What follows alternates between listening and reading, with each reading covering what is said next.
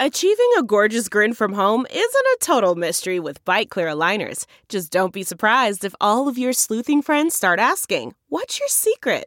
Begin by ordering your at-home impression kit today for only $14.95. Byte Clear aligners are doctor-directed and delivered to your door.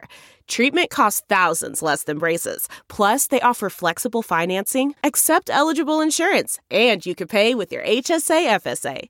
Get 80% off your impression kit when you use code WONDERY at Byte.com. That's BYTE.com. Start your confidence journey today with Byte.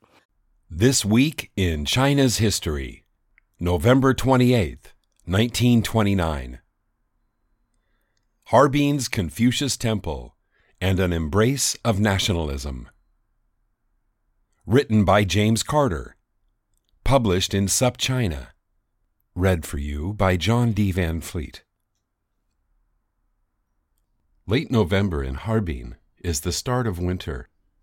Days are usually bright and sunny, but at night, the chill that will grip the region for the next 6 months is already starting to be felt. In 1929, workers in the city warded off the chill with a sense of celebration.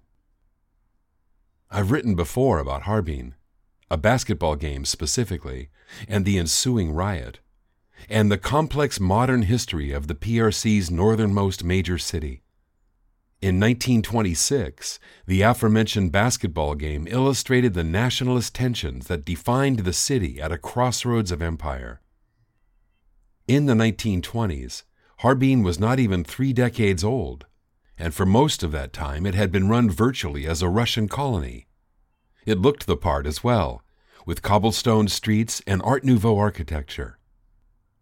Religious symbols and iconography were also abundant, among the most important marks of colonialism. Christian churches, Russian Orthodox, Roman Catholic, and Protestant, were concentrated in the center of town. After the Russian Revolution, when Chinese authorities took over Harbin's administration, the city's environment took on higher stakes. The Buddhist monk Tang Shu, whom I introduced in an earlier column, lamented the city's appearance when he arrived in 1920, tasked with building Harbin's first Buddhist temple. Quote, "Every official or worker who believes in Roman Catholicism or Protestantism has built in Harbin 3 or 4 large churches, all of which were funded by the Chinese Eastern Railway. For Harbin, as a Chinese place, to not have a single proper Chinese temple was in the eyes of international observers very embarrassing. It was simply too depressing to bear." End quote. It was General Zhu Qinglan who ordered the construction of a Buddhist temple, which would become Tang Shu's Paradise Temple. In 1926, Zhu's successor as Harbin's top Chinese authority, Zhang Huanxiang, followed the same template for defining the city as Chinese, ordering the construction of a Confucian temple. The location of both temples was symbolic and intentional. The city was laid out by its Russian planners as a cross. At the center was the Russian Cathedral of St. Nicholas, a wooden structure built in the 1890s that burned during the Cultural Revolution. At the base of the cross, connected by a wide avenue leading down from the cathedral, was a Russian cemetery. Chinese temples were built literally overshadowing the Russians' graveyard. In 1900, a funeral procession from the cathedral would pass along a European-style road, lined with Christian churches and some Western-designed buildings.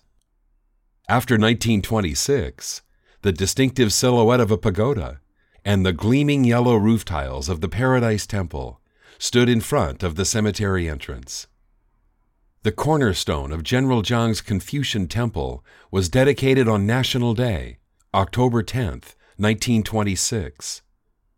Zhang gave a brief speech explaining the day's significance and followed with a full-blown nationalist spectacle. According to newspaper reports, thousands of Chinese students in uniform marched from the temple to the Russian cathedral, about a mile away. There, brass bands, flags, garlands, and speeches announced that whatever Harbin's past had been, its future was Chinese.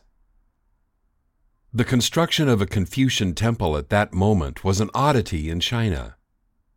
In many places, Suzhou perhaps most famously, Confucian temples and Confucian practices represented an old and old-fashioned way of doing things.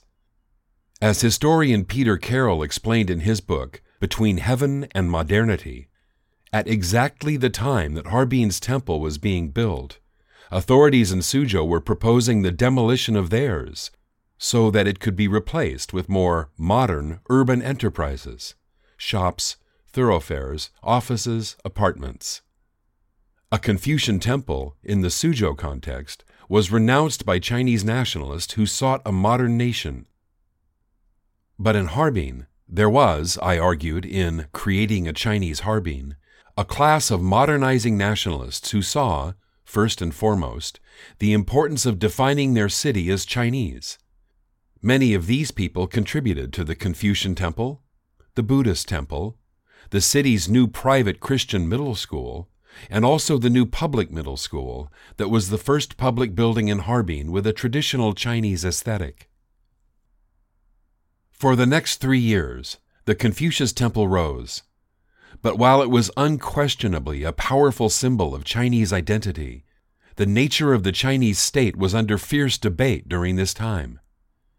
This was the era of the nationalist Northern Expedition, an attempt to unite China after the Republican visions of Sun Yat-sen had gone off the rails.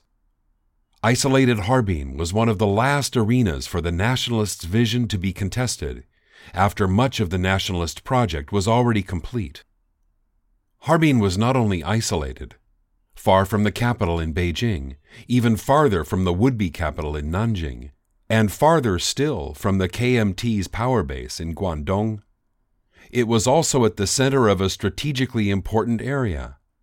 Fertile farmland, mineral resources, ports, and proximity to both Japan and Russia made Manchuria especially important to nationalists who sought a unified and coherent China. Confucius could be controversial for Chinese politicians. He certainly wasn't modern, and his appeal to different political groups was far from uniform. But for politicians seeking to assert a Chinese identity against a Russian one, or even a Japanese one, the 6th-5th century BCE philosopher fit the bill. So it was at the temple's opening ceremony on November 28, 1929, that Jiang Shuilang, the young marshal whose father had been China's most powerful warlord for a time, and killed by the Japanese for his trouble, claimed Harbin as a Chinese place, with this temple as its symbolic center. At the temple, a stone stele records the speech he made. Quote, "Harbin is located on the upper reaches of the Songhua River, crossed by the Eastern Provinces Railway, and is a gathering place for merchants, travelers, and refugees from Asia and Europe, where the languages, customs, beliefs, and goods of travelers and immigrants mix together. After the recovery of self-government, there have been 100 tasks. It has not been possible, until now, to spread the festivals and celebrations of the sage." End quote. The political role of Confucius, of course, varied throughout the next century. For Chiang Kai-shek's New Life movement, Confucianism was seen as an essential Chinese virtue, especially when melded with a Christian-flavored asceticism. Decades later, Red Guards targeted the Confucius family tombs in Shandong, attacking the primary example of the Four Olds. Then, the pendulum swung back once more, as the Communist Party promoted Confucius as a piece of its new nationalist identity, creating Confucius institutes that would promote Chinese culture at universities around the world. This later use, an attempt to paper over political divisions and ideology beneath a widely recognized but superficially understood symbol like Confucius, finds parallel with the Confucius Temple in 1920s Harbin, which sought to provide a lowest common denominator for all the city's Chinese residents to recognize as theirs, and, perhaps more importantly, not foreign.